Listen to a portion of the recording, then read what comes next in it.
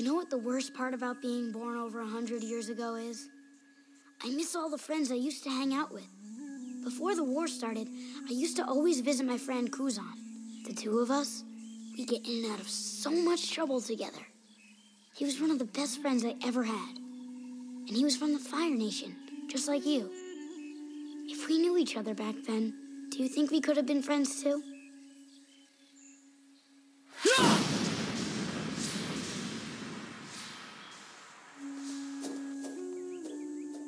Welcome once again to Bitter Jurors. We are a queer Avatar: The Last Airbender podcast currently, and probably for the foreseeable future, given Survivor's current production cycle or lack thereof. As always, I'm Derek Reining, and I'm joined by my co-host who can hit a fly without killing it from 100 yards away. It's Sam Stanish. Oh, okay. I just got a letter from a hawk. It looks like I've been upgraded to the sole host of the Bitter Jurors podcast. So Derek, you can just get out. Oh, damn it. Do I have to shave off my luscious mutton chops, which are all the rage in the Fire Nation? Yeah, I mean, that's more of a sign of respect. And now that you don't have a podcast, well, actually, maybe you should grow your mutton chops larger now that you don't have a podcast, if it's a sign of respect. Yeah, interesting. We'll have to do a deep dive into the facial hair culture of the Fire Nation. I hope they don't have any of those dumbasses who like curl their mustaches and look horrible. We'll be on hipster watch for the rest of the series. Right. But I would be remiss to not also introduce our guest for this week, just because that would be weird and awkward to not introduce someone. But it's podcaster and Bitter Jurors alum, Leah Brillman. Hello. At first, when you said that for the foreseeable future, you are currently a queer Avatar podcast for the foreseeable future, I was like, oh, are they not going to be queer in the future? Used to be bi, but now we're just hetero. Yeah, yes. Exactly. Yeah, that would be weird if I was just sitting here on the podcast, not allowed to talk, but I just had to watch you guys talk about Avatar. But I am thrilled to be here. I would love nothing more than to break down Fire Nation facial hair, because the two most attractive features in a person to me are facial hair and firebending. I feel that, yeah. All the hottest characters are firebenders, sorry. That's so true. It also helps that they tend to be very shirtless for whatever reason. Yeah. I mean, even the women, a lot of the times you can see most of their bellies. Yeah, good for them. I love that. Really good for them. I mean, wouldn't you want to be you would know you're the sexiest people on the planet? As Fire Nation members, they know that they are the hottest people in the world. Yeah, hot man. Yes. I mean, they even called themselves the superior element in this episode. And what an episode it was that we're here to talk about. The Blue Spirit, always been one of my favorites. So glad that Lita asked to be on this episode of the podcast. It's excellent in my mind, and even in rewatching it, not just in my mind. Outside of your mind, yeah. Yeah. I had requested this episode because when I looked through it, there's no season 1 episodes that I'm particularly attached to in the way that I am with seasons 2 and 3, where an episode immediately jumps out to me as my favorite. But when I was looking through them, this has, first of all, the biggest gay energy of Zuko and Aang, which is great. And it also just kind of sets up this okay, maybe Zuko isn't the biggest villain of the series. Maybe he is sort of a wrinkle along the way, because when Zhao gets introduced, then suddenly enemy of my enemy is my friend. And so we get the first bit of foreshadowing into Zuko's future a little bit and more into his humanity. And I am a big Zuko stan. So this is my favorite episode for him until he cuts his hair off. Totally agree. More on Zuko's future in the spoiler section of the show. We will talk more about the episodes past this one at a later time in the pod. I completely agree. It's why I love this episode too. Zuko. We know that Zuko is all about capturing Aang, but this one really shows that he is much more loyal to his own honor than the Fire Nation as a whole. And a bunch of episodes in the past couple in the run here have shown us like his where his morals lie and what he's willing to do and what he's not willing to do, to find Aang or to follow orders, and like we really are getting a good sense of like where he is coming from and what his actual goals are. He's not just evil guy; he has his own motivations. Yes, I agree, and it's a great continuation from last episode, which was like all about like humanizing Zuko and Aang. And yeah, so it makes sense that this would be kind of like where that ship begins to set sail, I'm sure, for a lot of people. That big metal ship that is hopefully interested in a game of Pai Sho. Yeah, yes. Yeah, I love how just completely unbothered Iroh is at all times, maybe these people are here to play Pai Sho, not like physically harm us, which is what I would be worried about. Or to hear Lieutenant G's stirring love song. Mm-hmm. Heard he's good on the Sungi horn. Is Admiral Zhao's only move to cause a blockade? Because he did that in an earlier episode too, and that's really the only thing we've really seen him do so far. Right. I mean, he did pull off that power move of, like we said, getting that messenger hawk at the instant he needed like a stinger for this conversation he was having. Yeah, if I lived in this universe, I would just constantly have like a hawk ready to go so I could just real quick like attach a letter to its leg and be like, oh, look, the Fire Nation. Like, he doesn't even show it to the other guy. He's just like, I just got a letter. Yeah, the other guy reads it. Oh, he first. does? It's like to him, yeah. Yeah, I mean, what a opportune moment.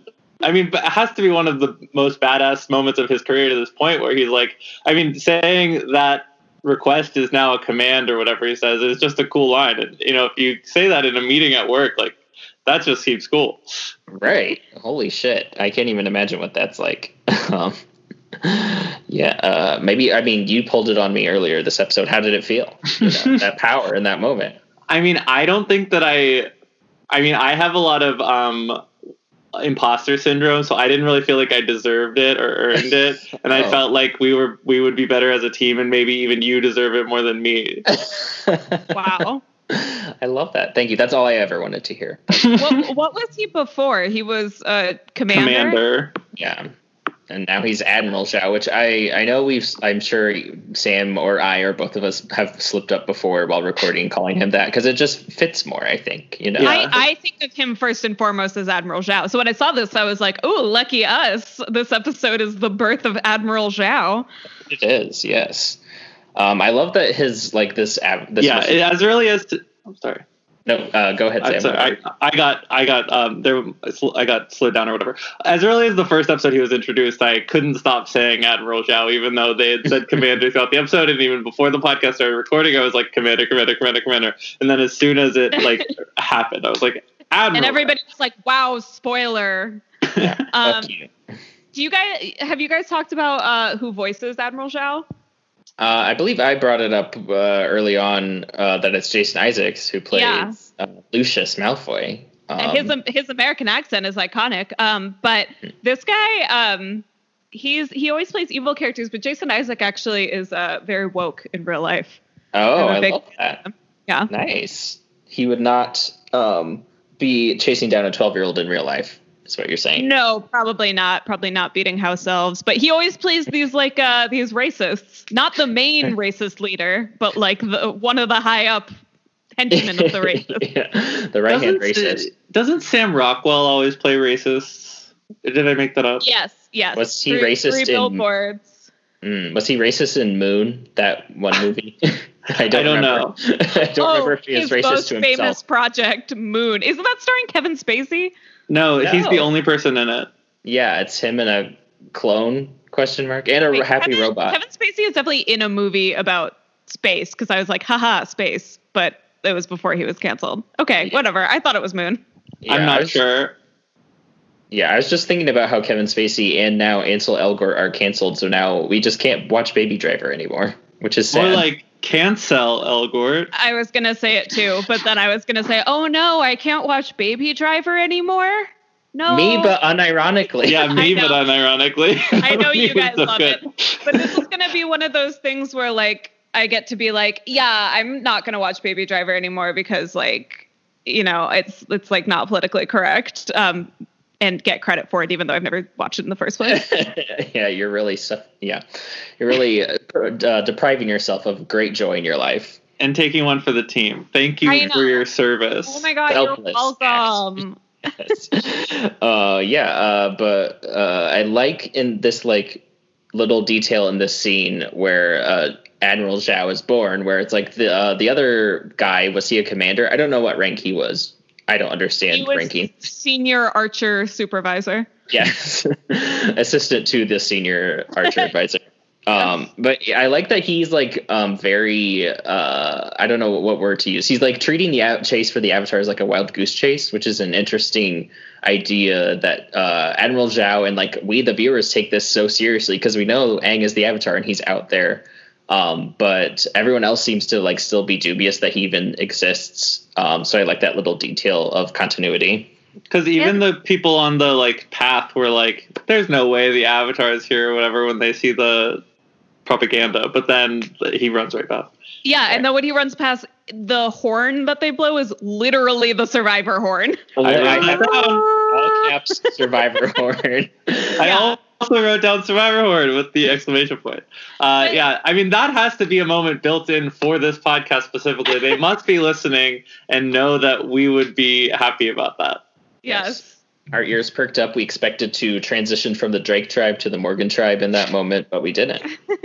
Yeah, and I also feel like this was like a good the mutton chop confrontation is a good scene to have because we were talking about Zuko's motivation, but when he says to Zhao, your search for the Avatar is nothing but a vanity project, like that's very apt. Like Zhao is clearly just looking for power. Like I'm sure he has an allegiance to the Fire Nation, maybe in a way that Zuko doesn't. But he's ultimately looking to advance his career, and this is like a big way. And we hear that later in the episode when he's like, "Here's my speech that I'm going to give to the Fire Nation about how great I am." So I think it's appropriate to hear other members of the Fire Nation what they think about this. Agreed, I think also maybe it's not so super clear in this episode, but I do think that part of his desire to capture the Avatar also comes from spiting Zuko, just because he knows that it's like the one thing that could ever help Zuko regain his trust with the Fire Lord. But then he's doing it both for his career, but then also because he hates this 17-year-old. Right, yeah. That's pure unadulterated hatred for children. Yeah, for real. That's a Lucius Malfoy thing. And a me thing. I relate. Chasing a 12-year-old despite a 16-year-old. Yeah, sounds about right. Yeah, I just need one of these characters to just look at Zhao and be like, "You're pushing 40." Like,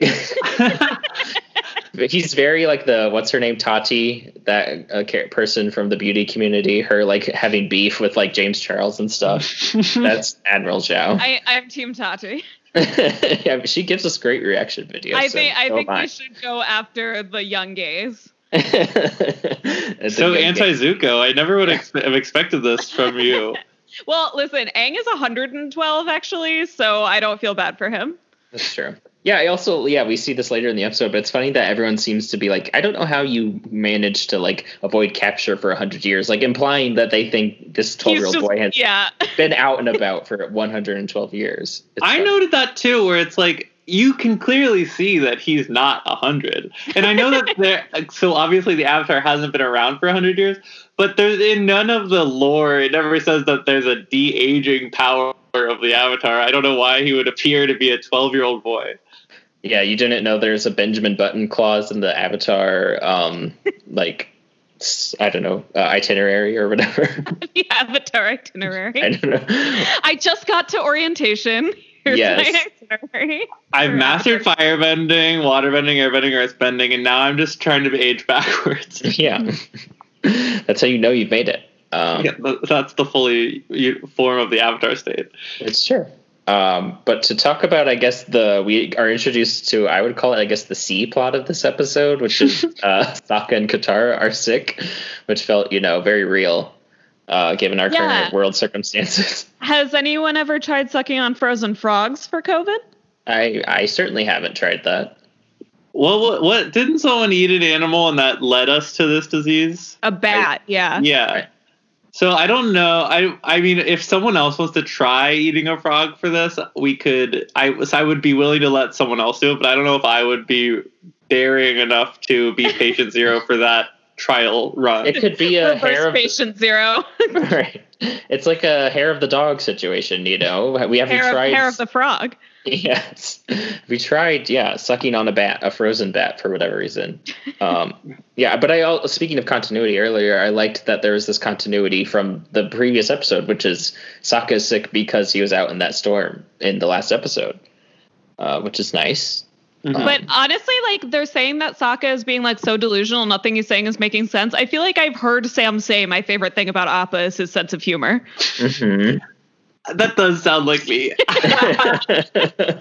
I mean, he has great comedic timing. I think those grunts and groans and the like flopping around, those are always timed perfectly. I vividly remember commending his physical comedy work in an earlier episode of this podcast. So that tracks. Right. I also like that Sokka introduces a fan theory in this episode where he like says something about like thinking he's an earthbender. And I remember vividly as a wee fan, people always speculating like, when is Sokka going to become a bender? Do you guys remember this at all from being? No, I'm kidding. I mean, I wasn't present in those circles. I just always knew Sokka was, you know, a non-bender, and that was sort of his lot in life. Right. Well, as we've established on this pod, I didn't have friends or sex while watching this show. So I was among those, on those forums, seeing people like speculate, is Sokka going to become an earthbender? Because, you know, when you're a child, you just imagine like everyone has to have special powers for whatever reason. It is the most exciting thing about any piece of media, watching someone learn a new power, get a new power. There's truly nothing better in anything. It's true. That's what we all said when that happened in Heroes to that one guy. Okay, well, it is exciting.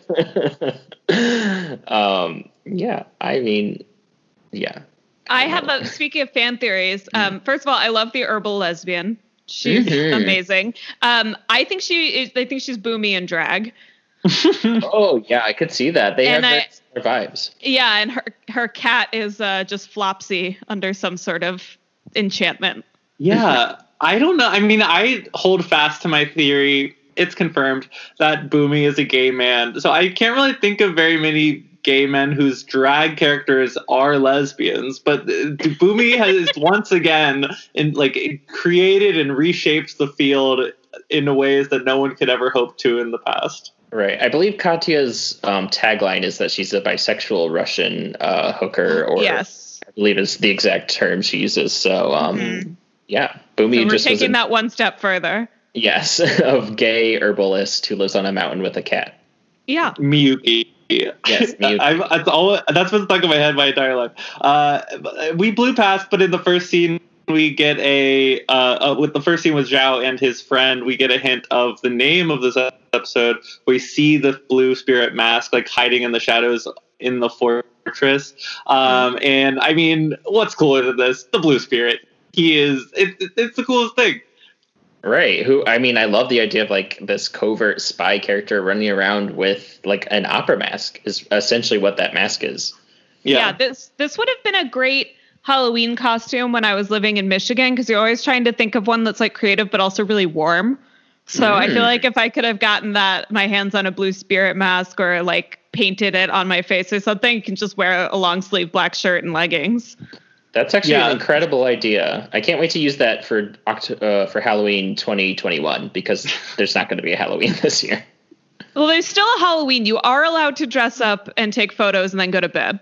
That's true. So how is that like any other day? How is that not like any other day? Exactly. After seeing Batman and Robin, I've already decided I'm being Uma Thurman from that movie as Poison Ivy. And I don't care if I have nowhere to go. I will be sitting on my couch watching that movie in that costume. I love that. And then you have an excuse to just reuse it the next year, because like no one in real life saw it, so it doesn't count. Yeah, no one in real life. Just all the people that I know in real life saw it on the internet. Right, but whatever. We also get some fun Momo vision in this episode, where we find out that everyone just speaks in Momo. Did everyone sound like that before he was named Momo, or did it become what he hears people say after he was named Momo?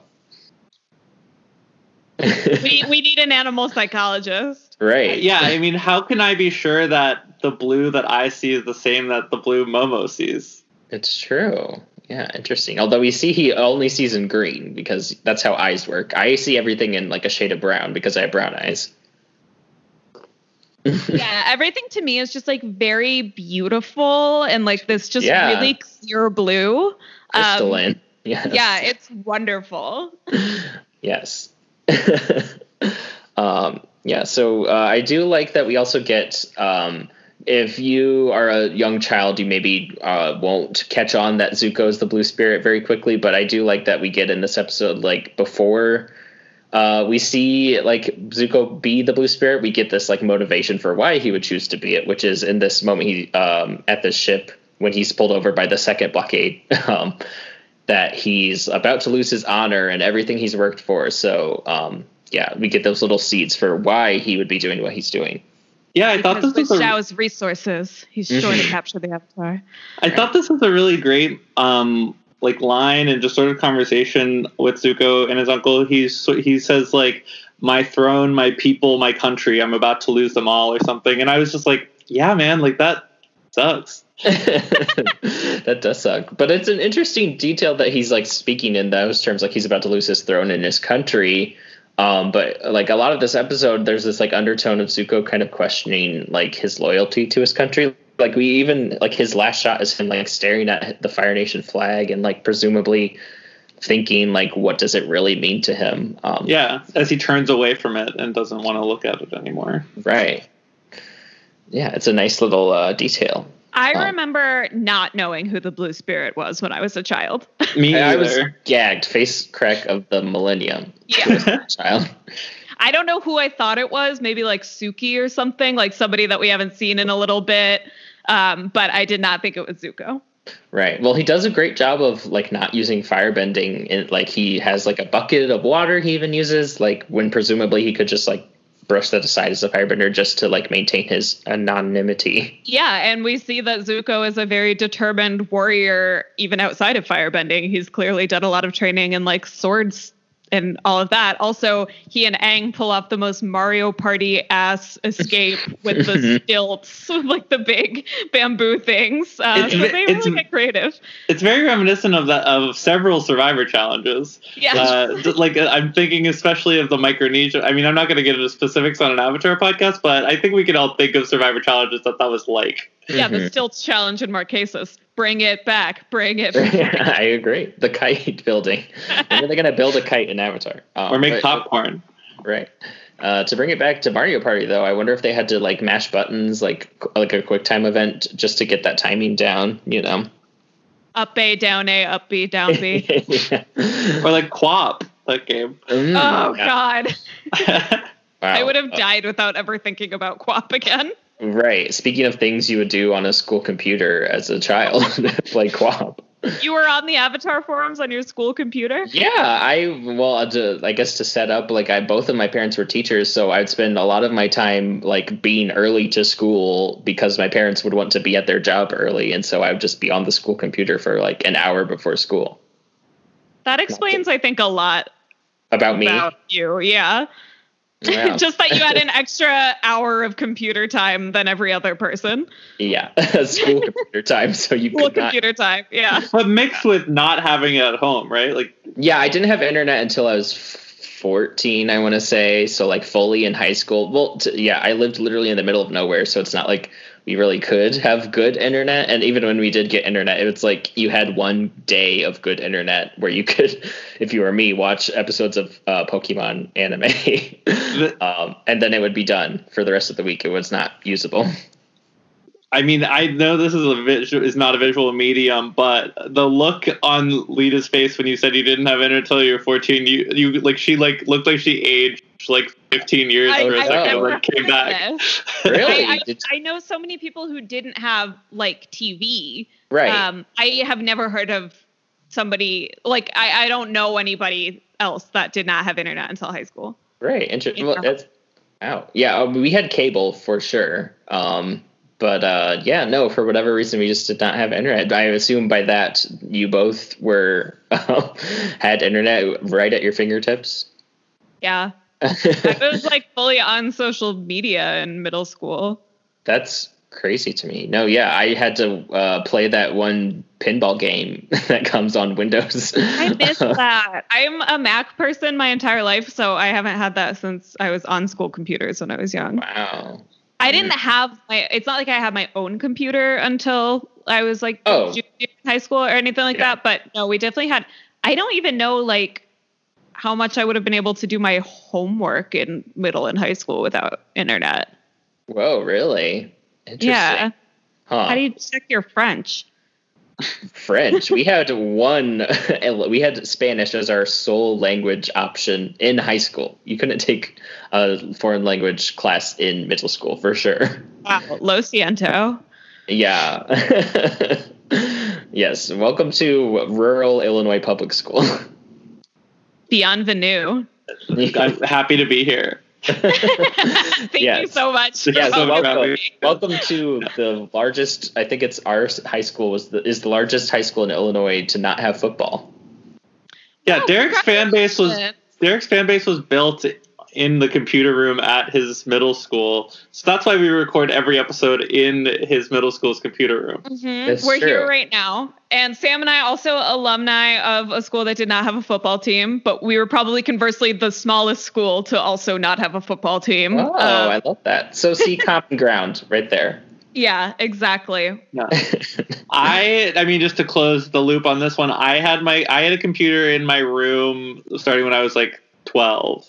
Whoa, that's insane. We had the computer for our household. That's how ours was until then.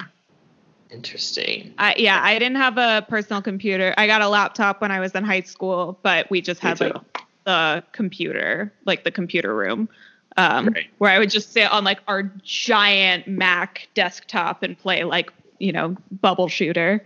Nice. Yeah, while my brother watched TV. I love that. Yeah, I didn't. I got quite a picture. Yes, I got my sister's hand-me-down laptop in college. That's. Oh wait, this is a great segue. Segue alert, everyone! Laura, we're talking about our childhood. How did you get into Avatar in the first place? Oh yeah, we haven't even established that. Yeah. I don't really know. I just feel like it was one of those things where it was like I was in the era where whatever Nicktoon was on, like I was watching. It wasn't like, even when I was a little bit older, like this came out probably when I was like in 4th grade, maybe 5th grade.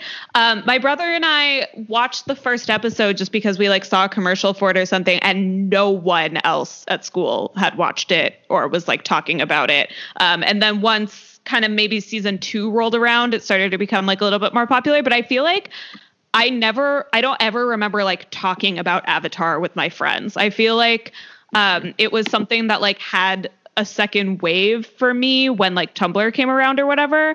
And then I knew that when I became friends with Sam a few years later, that was like a cornerstone of our friendship, that we were like both really, really into Avatar. So I probably rewatched it a few times in my life at different points when it like became salient again. But I don't really remember like sitting down and being like, it's the premiere of Avatar. It was just something that my brother and I were like, oh, this is on, this is fine. Before I got selective about like, oh, I don't like this cartoon that's on. It's just sort of like, it is on, so we are watching it. Right. Interesting. Yeah. I feel like I had my group of friends in grade school. This is all we would talk about once it started. I feel like, to the point of like dodgeball and during recess became like throwing fireballs at each other instead. Yeah. I don't have any memory of anybody in my class watching it with us. I remember it had like pretty poor ratings for a Nicktoon in the first season. I remember like seeing that. And so it doesn't surprise me that like not everybody was watching it, but I don't know what everybody was watching. I guess this was like still an era where people were watching like Disney Channel shows or something. Right. Yeah, I feel like it was probably releasing new episodes on, like, all these shows came out on Fridays, which is tough because it's like Cartoon Network, Nick, and Disney all releasing new episodes of those shows on the same day with only like a 2-hour time slot, so it can be hard to mix and match and get everyone on every single thing. I feel like I had a lot of people to talk to about it when the show first came out, and then between season 1 and season 2, I switched schools, and I felt like to the school Laura and I went to, and I feel like no one watched it there. Wow. Yeah, so what we're saying is we're calling out Winchester for having no Avatar fans. Shameful. They better not put out on their Instagram that they support people who watch Avatar The Last Airbender, because I have a couple of comments to write. Yes, hello. Wow, that's upsetting to hear that was the environment. Literally, in middle school, one of my friends printed out spoilers for a future episode that came out because they showed the episodes at like Comic-Con, and we all were at our lunch table, read the spoilers together. Were you gagged? We were shook. Yeah, all those good adjectives. So yeah, to conclude, we were really cool in middle school. Mm-hmm. It sounds like it, yeah. Right. I think that the action in this episode is just beautiful. Mm-hmm. I think that it is every single time a fight breaks out, and there are there's a lot of episodes of Avatar that are like primarily talking and sort of like conversing with one another. But in this one, there's like, I don't know, like chase sequences, fights, people get captured and then they escape, and they like do like we were talking about on the stilts, and then even at the end, and like the emotional moment between Aang and Zuko still like tries to fire blast him. I just think that everything they tried to do in this episode with every fight was just excellently done. Yeah, right. And like obviously this is kind of like the big moment of the episode when Aang is saying like, do you think that you and I would have been friends? Getting at that these are kids. Like that's a question that like a kid innocently asks, and Zuko fire blasts him, and when Aang dodges it and runs off, the fire is in slow motion, and then you see the look on Zuko's face like, I don't know if I should have done that, or not even like questioning, but just like he's sorry that it has to be that way. You can see it in his face. And then Aang really sadly saying to Sokka says, did you make any new friends? And he says, no, I don't think I did. God, yeah. Sad. Tina Fey lifting dialogue from Avatar. What? For what? For Mean Girls. Oh. I don't recall this. I don't either. Okay. Guess I need to. Sorry, every gay man on Earth. I need to rewatch Mean Girls, I guess, for whatever. That'd be like the 20th time for me, I'm sure. I know, me too, and I still don't know what you're talking about. Yeah. You know, we can move past it. Yeah, tragic. I mean, Aang talks about his friend Kuzan. They used to get Aang has traveled the world so much in his 12 years before running away, and I get that they're nomads, but it just seems like I don't understand what his yearly schedule was like. He has friends everywhere. He had a flying bison. He could go it. Like, hello. And he was already a master by the time he was 12. So, like, what? And I don't think this world is very big. Yeah, I saw a TikTok explaining that it's like very, very small. The whole world is like the size of the U.S. probably, based on travel times. Right. They made it from an Earth Kingdom village to like a Fire Nation island in the spirit, spirit world, like two-parter, like presumably pretty quickly, like maybe a day. Yeah, flying across an ocean. Right. Do we ever learn like what the? Oh, I have to sneeze. I'm going to fight it off. If I talk through it, it won't happen. Do we ever learn what the blue spirit signifies, or like what it is? This is where my watching again, to speak to how cool I was in middle school, trying to remember details from the audio commentary on these episodes. I know they've talked about like what the because it is like based on a real like opera mask. I don't remember what kind of character it would signify, though. I assume it's supposed to be like a demon or an oni is what in Japan you would call that, like a sort of demon face. But I'm sure there's like a real significance to like the exact kind of character it's supposed to be. I think that the symbolism is that it's really cool, and Zuko is really cool. So it just fit perfectly that he would be the blue spirit. Right. That is so true. And I guess to like maybe get into like some like color symbolism, like the idea of like blue being the exact opposite of like the Fire Nation's colors. Like blue is what we associate with the Water Tribe, so it instantly like kind of catches you off guard, or it makes you like look in the other direction, because you would think, oh, Fire Nation red and Water Tribe blue, so we aren't naturally thinking of a Fire Nation character being behind that mask. Indeed. Yeah, I didn't know if that ever came up again. I'll have to check out this audio commentary. Sam and I were big on the Avatar extras. Yeah. The little bubbles that came up, but I've never heard the audio commentary. Wow, yeah. That's where you... Probably some more useful information in the audio commentary than the Avatar extras. The Avatar extras were like, Zuko has great style. That's just that's factual. That's true. And I feel enriched knowing that, canonically he has great style. Yes. Word of God confirmation. Yes. But I guess to maybe backtrack a little, this is, I think, the scene where Aang and Zuko had that little moment in the forest, I think is probably one of my favorite scenes of the whole show. Like, it's just such a powerful idea of like forcing the viewer, which is presumably a young child, to consider like, what would their world be like if they didn't have this conflict going on, and questioning like the idea of like envisioning a world where these people's circumstances are different, which is kind of, I guess, like maybe a little like asking a lot of your audience, especially like a young audience, to consider like, but what if the bad guy wasn't the bad guy, or what if these circumstances were different? Would they still be the bad guy? Especially given the example of Kuzan, because like there's a character here who has lived in a world where he was able to be friends with people from this nation, and so like clearly this conflict has not been around forever and is possible to change. Yeah. And I don't think it's too much to ask. I mean, Mewtwo is basically asking us the same thing. Mm-hmm. That's like, so true. It's not about the circumstances of one's birth. So I think it's a good way to prod kids to be like, sometimes people are the way they are because of stuff that just is not in their control. And just because somebody's different doesn't mean that they're a bad person. It might, especially young people like Zuko, it might not be that they're just evil. Right. And that's I think a good way to like digest prejudice for kids.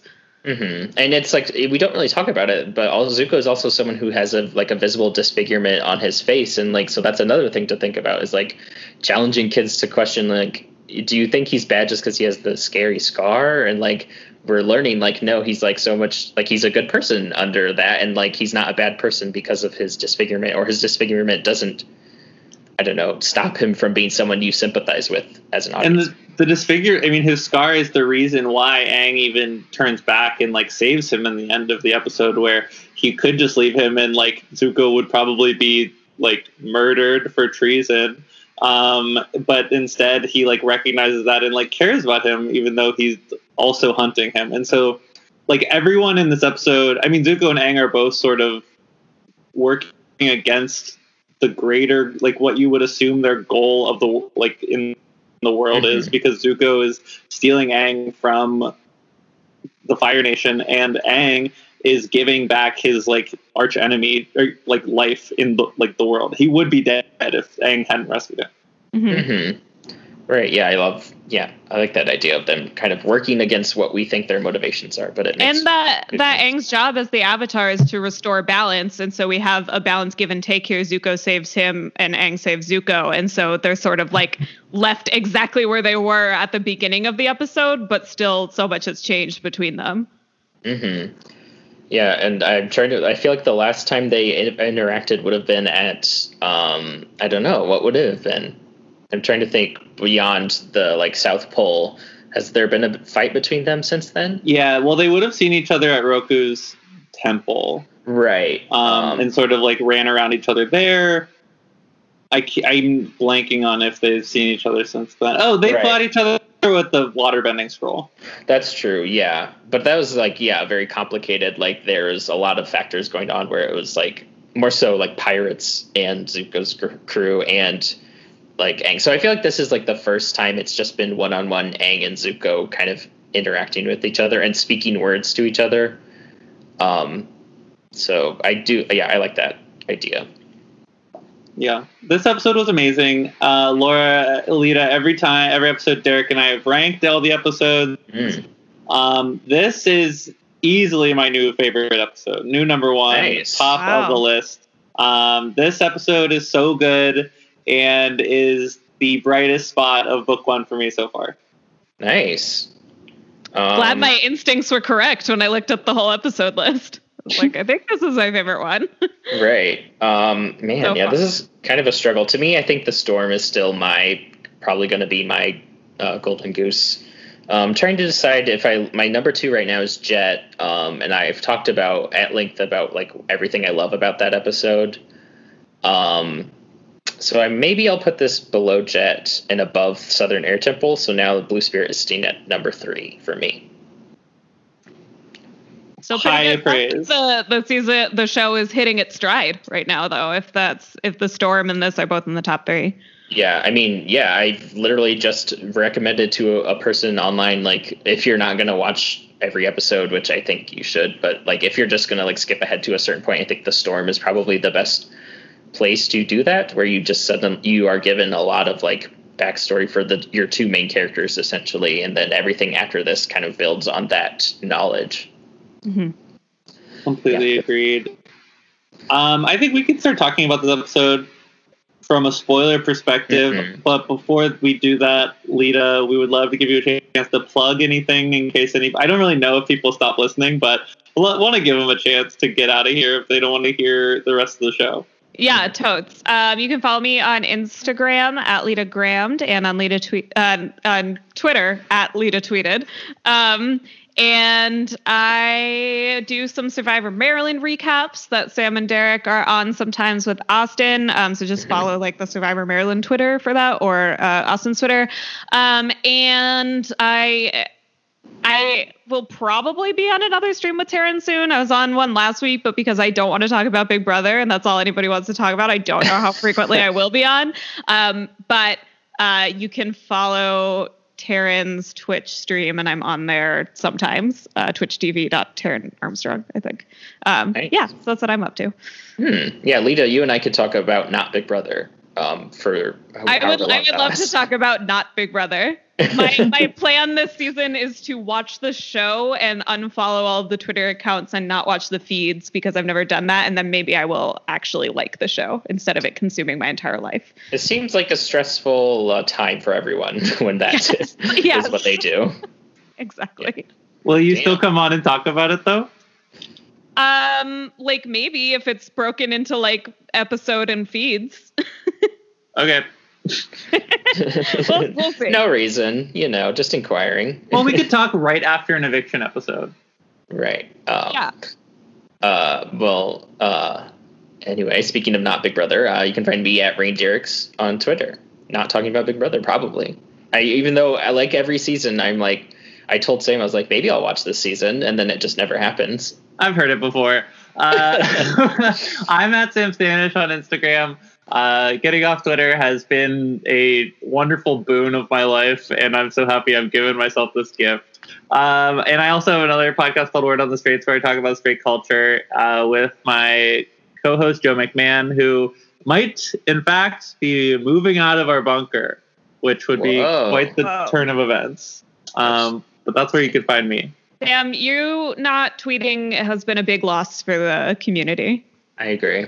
Many have told me that, and I am thinking of ways to fix this part of people's life. I've been thinking about reactivating and just giving people my login so they can pass it around like Tig Notaro. No, just give somebody your login and then just text them your tweets. So then you can still they'll tweet it for you. So then you can still give the people the content, but you don't have like the poison bird in your head. Yeah. I'm also thinking now, I just thought of this in the last 5 minutes, but what if I just made a Substack where I just put out my tweets every week? Or just create a newsletter. That's what a Substack is. Oh. Well, I like this idea of dictating tweets, because then you can have sign off each tweet with like a hyphen lowercase s to signify that it's Sam tweeting. Barack Obama. Exactly. Yeah, and then the rest can be signed from like management. I'm always saying that Sam is the Barack Obama of Twitter. Agreed. You guys said it, not me. Yeah, okay. So let's talk about this episode a little more from having seen the rest of the show. Obviously, this is an amazing episode from every perspective, including this, because this is the first time we see Aang and Zuko could be friends. And they even become, I know that Aang and Sokka are really good friends, but it does seem like Aang and Zuko do become best friends. And so it's just beautiful in that way. Also, I've seen some very powerful Zutara images from this episode compared to the Painted Lady episode. She gets dressed up in red, he gets dressed up in blue. It's all very beautiful. So this episode had it all for me. Yeah, I don't see Aang and Sokka ever truly sparring verbally, challenging each other on their beliefs, whereas Aang and Zuko are more like the two koi fish, whereas Aang and Sokka are like a koi fish and a frozen frog off to the side. But yeah, and I also wanted to say, now that we're in the spoiler section, just Derek, on your point about Zuko's scar, I do think that that's something that I would be interested to track more, just because all of the stuff, there's multiple times where Katara almost heals it or thinks about healing it, and I'm interested in kind of tracking that and seeing how the show actually sends a good message here. That's it doesn't need to be fixed. He keeps it even when he's the Fire Lord and has all the money and power in the world. He doesn't need to be fixed. It's a part of him, and it's not scary, and it's not inherently evil or bad. Yeah, right. Especially as a symbol of his trauma, and all of it has it is his trauma, but he becomes okay with it and accepts it and deals with it and still lives with it, as opposed to because I'm sure that he and Katara could go back to the North Pole and get more healing water or whatever, but he doesn't, because he processes it and has lived and moved past it, which is amazing. I think it would have been really easy for a kid's show to Beauty and the Beast it and be now that he's a good person, his bad thing is removed, his physical self is now more pristine, but they are really past that thinking. That actually is what happens in Adventure Time. They, for the first 5 seasons of the show, foreshadow that Finn will eventually lose his arm. And then in a finale, he does lose it or something. And then 4 episodes later, he grows it back and he doesn't lose it again. And so, that totally threw me off, and I stopped watching it and had to return to the show years later to finish it, because I was just that was so stupid. This could have been amazing. This could have been really great. And why? There was no need for him to grow back his arm, but they, Avatar did it better. Who's shocked? Right, yeah, it's the idea. Yeah, it's we never see anyone trying to fix Toph or whatever, or quote unquote fix we'll see this later when we meet Teo and at the Western Air Temple, where it's never about his dad trying to figure out a way for Teo to get his the ability to walk back. It's about letting Teo have a freedom up in the sky. It's never about fixing someone. It's about giving showcasing that people who are not able-bodied can still do everything we can, and maybe even do things we can't. It's beyond I do appreciate the way this show handles those sort of things. And like you said, they could do it in maybe a less good way, the way you are describing Adventure Time, where Zuko's scar just magically disappears, or it's healed or whatever when he lets go or whatever. But I think everything you guys have said, I agree. Yeah, the classic expression is when somebody can't walk up the stairs, they're not the problem, the stairs are. You have to change the stairs, not the person. And so I feel Avatar as a show does a good job with being of course there are ways that there are disadvantages to being blind or not being able to walk or whatever, but all of the solutions center around changing the environment and the way that other people behave with that person. And obviously I am not disabled, so I'm sure that there are critiques to be made, and I definitely encourage that. I don't want to presume that I think it's perfect. But I had never really thought about Zuko's scar in that way. So when you talked about it, I wanted to discuss a little bit more in the spoiler section. Mm-hmm. Yeah, agreed. 100%. Yeah, and it's like we see like it's like Teo and his father have a great relationship, and so we see that's like his father does that, like invents these sort of like air gliders for his son. It's like an act of love, and Toph like teaches herself to quote unquote see with earthbending, but her parents don't. Like her parents dismiss her as weak and unable, and it's like no, like Toph herself is able to do that ability on her own. It's because she wanted to do it and no one else helped her.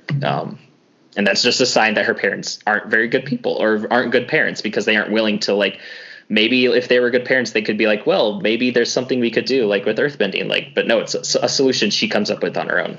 Mm-hmm. Yeah. Good stuff. Very excited to talk more about Toph in the future on this pod. Oh yes, yeah. Me too. Yeah, speaking like when you brought up the idea of like Zuko and Aang kind of challenging each other, like that's to me Toph like kind of represents that for Aang sometimes too. So and, it makes me for Katara. Yeah, I agree. It's part of what makes me sad about book 3 in terms of like Toph is that like she doesn't get to like fulfill that potential that her character has, which is she kind of represents everything that Gang was kind of missing, which is kind of conflict in a way. I mean, they had conflict before, but not in the way that like Toph introduces like her complete opposition to a lot of their views. So yeah, it's part of a lot of my problems with book 3, which is like, which there were like 5 more episodes in that book. Yeah. Yeah. Well, I was also thinking because Joe, who I just talked about, just finished watching the show, rewatching the show. He's seen it a bunch of times, but we were talking and I was just like, yeah, like the one thing that I wish we got more of was Zuko like being a part of the team. I feel like we get led up to it for a long time, and there are a couple of times when it almost happens and then doesn't. But this, like at the end of the show, he's really on before the finale. There's like 5 or 6 episodes where he's like their friend, and a lot of those are like one-on-one episodes with Zuko and one of the people in the group. So like, there's no real time to let that sit and sort of let Zuko and Aang like teach each other and learn even in those couple episodes leading up to the very climax. So there is a lot to critique about the very end of the show, but we'll get there when we get there. And I think that all of the Aang and Zuko stuff leading up to that is really, really well done. And it finishes strongly too. Yeah, I just rewatched the show like right before it went on Netflix, which has happened to me now with several different shows.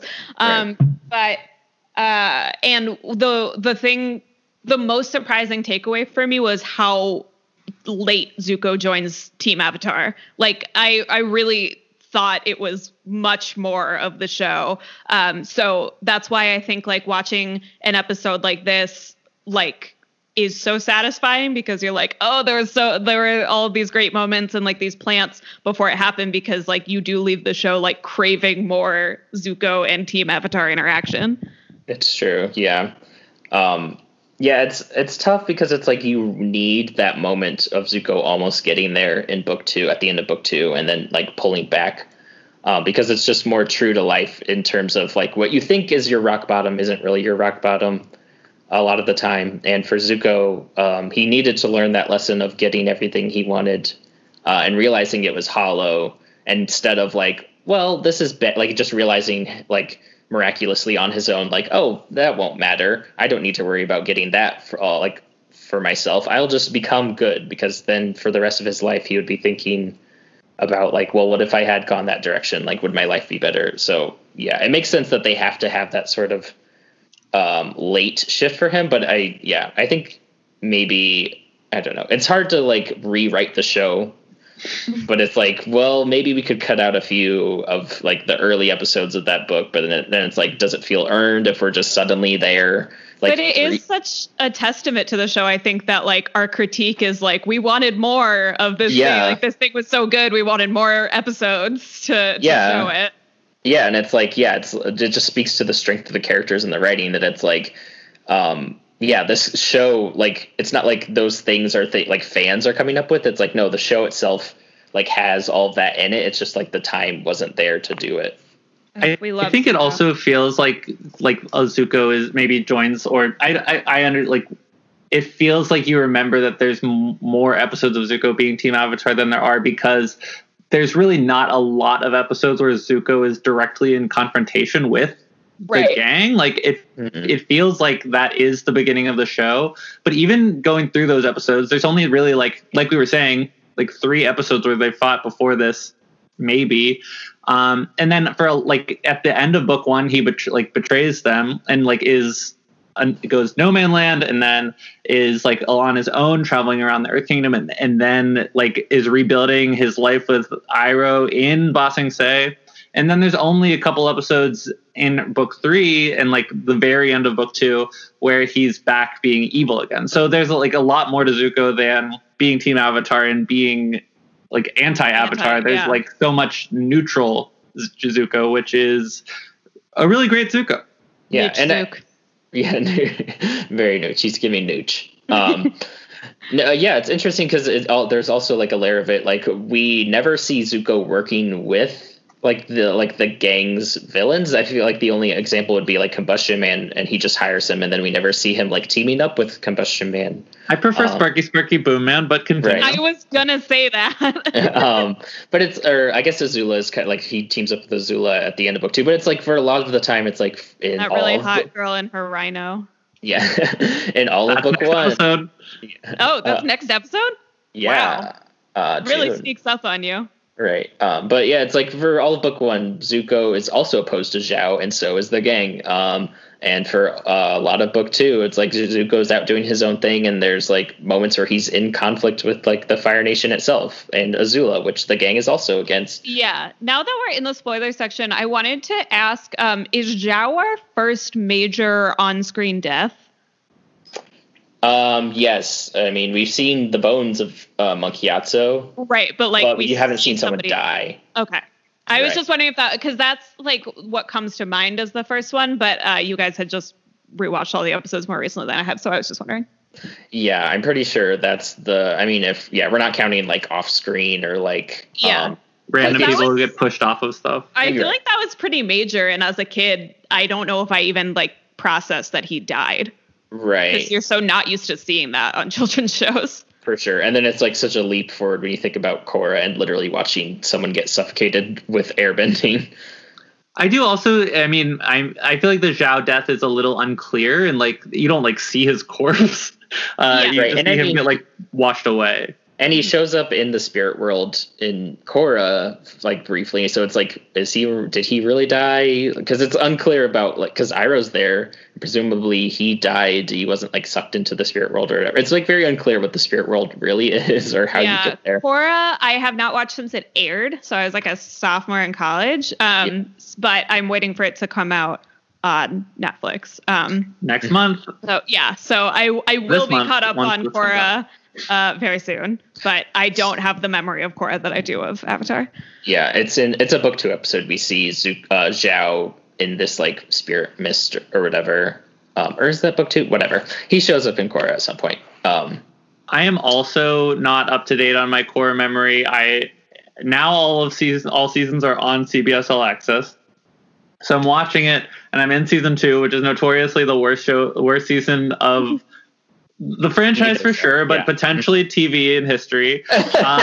And I keep seeing posts that are like in defense of Korra, blah blah blah, and they're like, season 1, they didn't know if they were gonna come back for season 2. And every time I read that, I'm like, that is not an excuse to make a bad season of TV. Right. It excuses some aspects of the show, but it doesn't excuse why it's not enjoyable to watch. Like you can say like, oh, the reason that the show feels kind of disconnected from itself throughout each season is because they never knew if they were getting another season. That's a fair, I think, rebuttal to that criticism, but that doesn't excuse all the other horrible things in those seasons. This is all to say that you absolutely should watch Legend of Korra, and that like just because the first 2 seasons aren't excellent, the final 2 seasons are so worth it, and it is so good. A point we've made many times on this podcast, but it bears repeating. Okay, as I have recommended to our friend of the pod, Matt Gagan, recently, watch the first 2 seasons of The OC and then the last 2 seasons of Korra, and then you have 4 perfect seasons of television. Korra gets good, The OC gets bad. So just do that. Perfect. Where do you slot in the first season of Veronica Mars is the real question. I have never seen Veronica Mars. Only watch the first season. Maybe. It's very good. I would Lots also of 2000s fashion. we don't have to get into this. I'm never going to finish Desperate Housewives because there's 800 episodes. So maybe after that, I'll look for new TV. Absolutely. Fair. So that's our show, I think. What a wonderful episode. It was so perfect and lovely and amazing to me. And what a blessed day for me to talk to Derek, because he just started The Simpsons, and I not to be straight on main, but I am a huge Simpsons fan. Are you a Simpsons simp? Is that what you guys call yourself?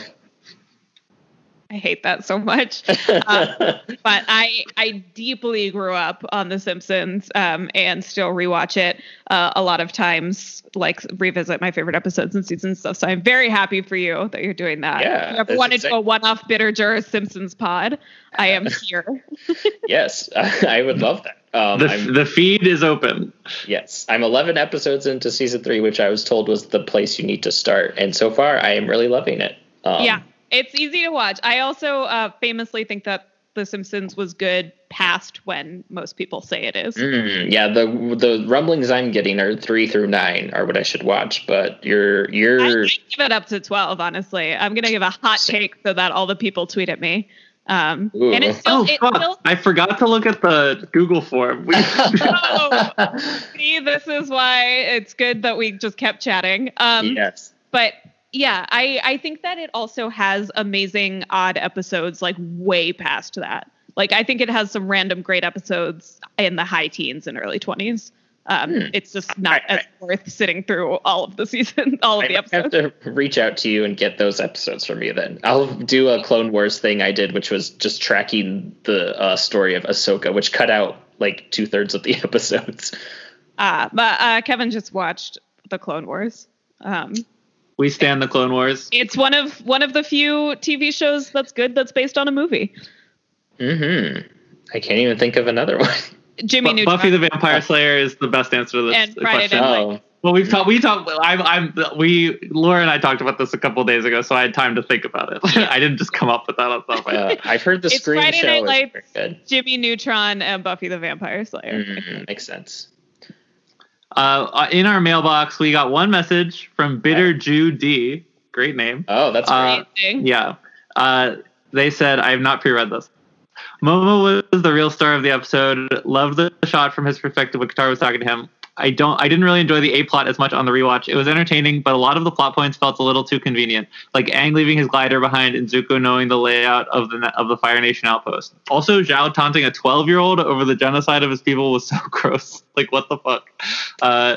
T. Well, Zhao is known for being very moral, so I can't believe he would cross that line. The literal fascist dictator. We have like some real Nazi imagery in this episode when he's talking to that crowd and says the superior element.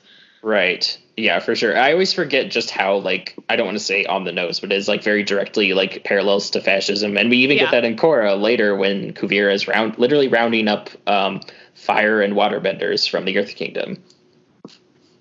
Yeah. Yeah. But I guess to answer more of a statement than a question, I guess, but I agree. Momo has a great episode here. We get a great shot of Katara in a crown, which you always love. Really speaking for the fan base. Yes, a queen. Yes. But obviously I disagree because I just said so many things that I appreciate about the episode. Right. Yeah. And like, it's like convenient. I guess it's convenient that Aang doesn't bring his staff, but like, how much would that have really changed? I don't really understand that point. I don't know what the. I guess the idea is like he would have been able to escape if he had his glider, but it's like if he couldn't escape with just airbending, I don't. Yeah. And then like I think that while Zuko knew the layout of the outpost, we saw him in an earlier part of the episode like sneaking around and like being there prior to his like break-in to get Aang. So like I think that's like it makes sense. I don't think it's like too convenient for me anyway. Oh wait, there was one more thing I wanted to say once we're in the spoiler section, but if you want to finish on this comment, do that, and then I'll get to my last point. Right. Well, I was just gonna agree with Sammy. I don't think convenient is really the right word. I don't know. I don't know.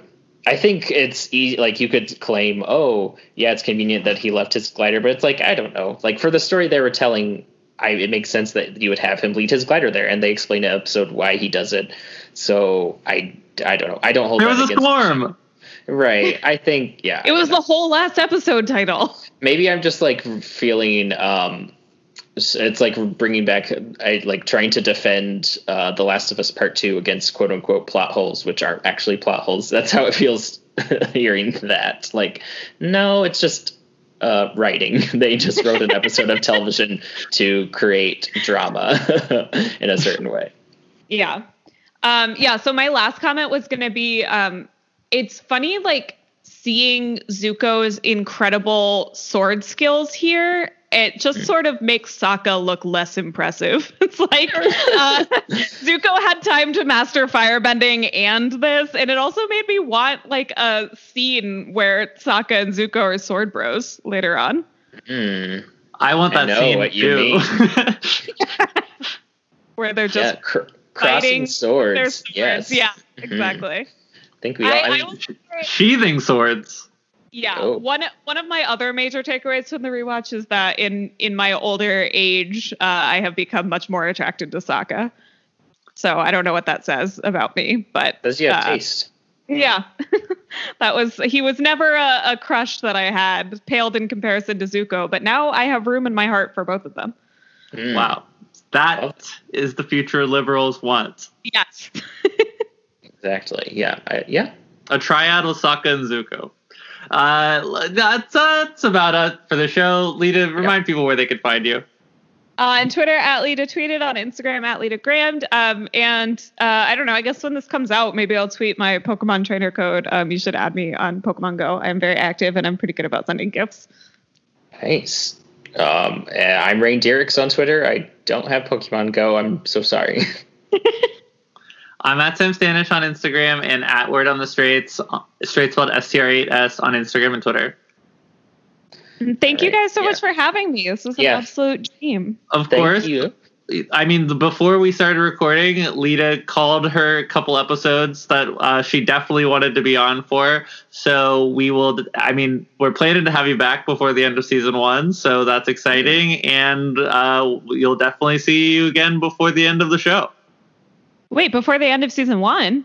Yeah, you said, I have text messages saying you wanted to be on again in another episode. So I was planning for that. Oh, okay. Perfect. I didn't know if I had already claimed an episode. You've claimed 3 specific episodes in the rest of the show, and one of them is in season 1. Okay, perfect. I know my book 2 and 3 episodes. I don't remember what the other one was, but I have a guess because I know myself. Wow. Love that. Thank you for joining us, Lita, and thank you, Bitter Judy, for sending in that question. And thank you, me, for remembering it at the 11th hour. Mm-hmm. And thank you, me and Lita, for talking about The Simpsons, which, for whatever reason, jogged your memory. Bitter Judy. Yeah. There is no Google form in Bossing Say. Yes. That's my mind constantly. Yes. Thanks, everyone, for listening. Bye.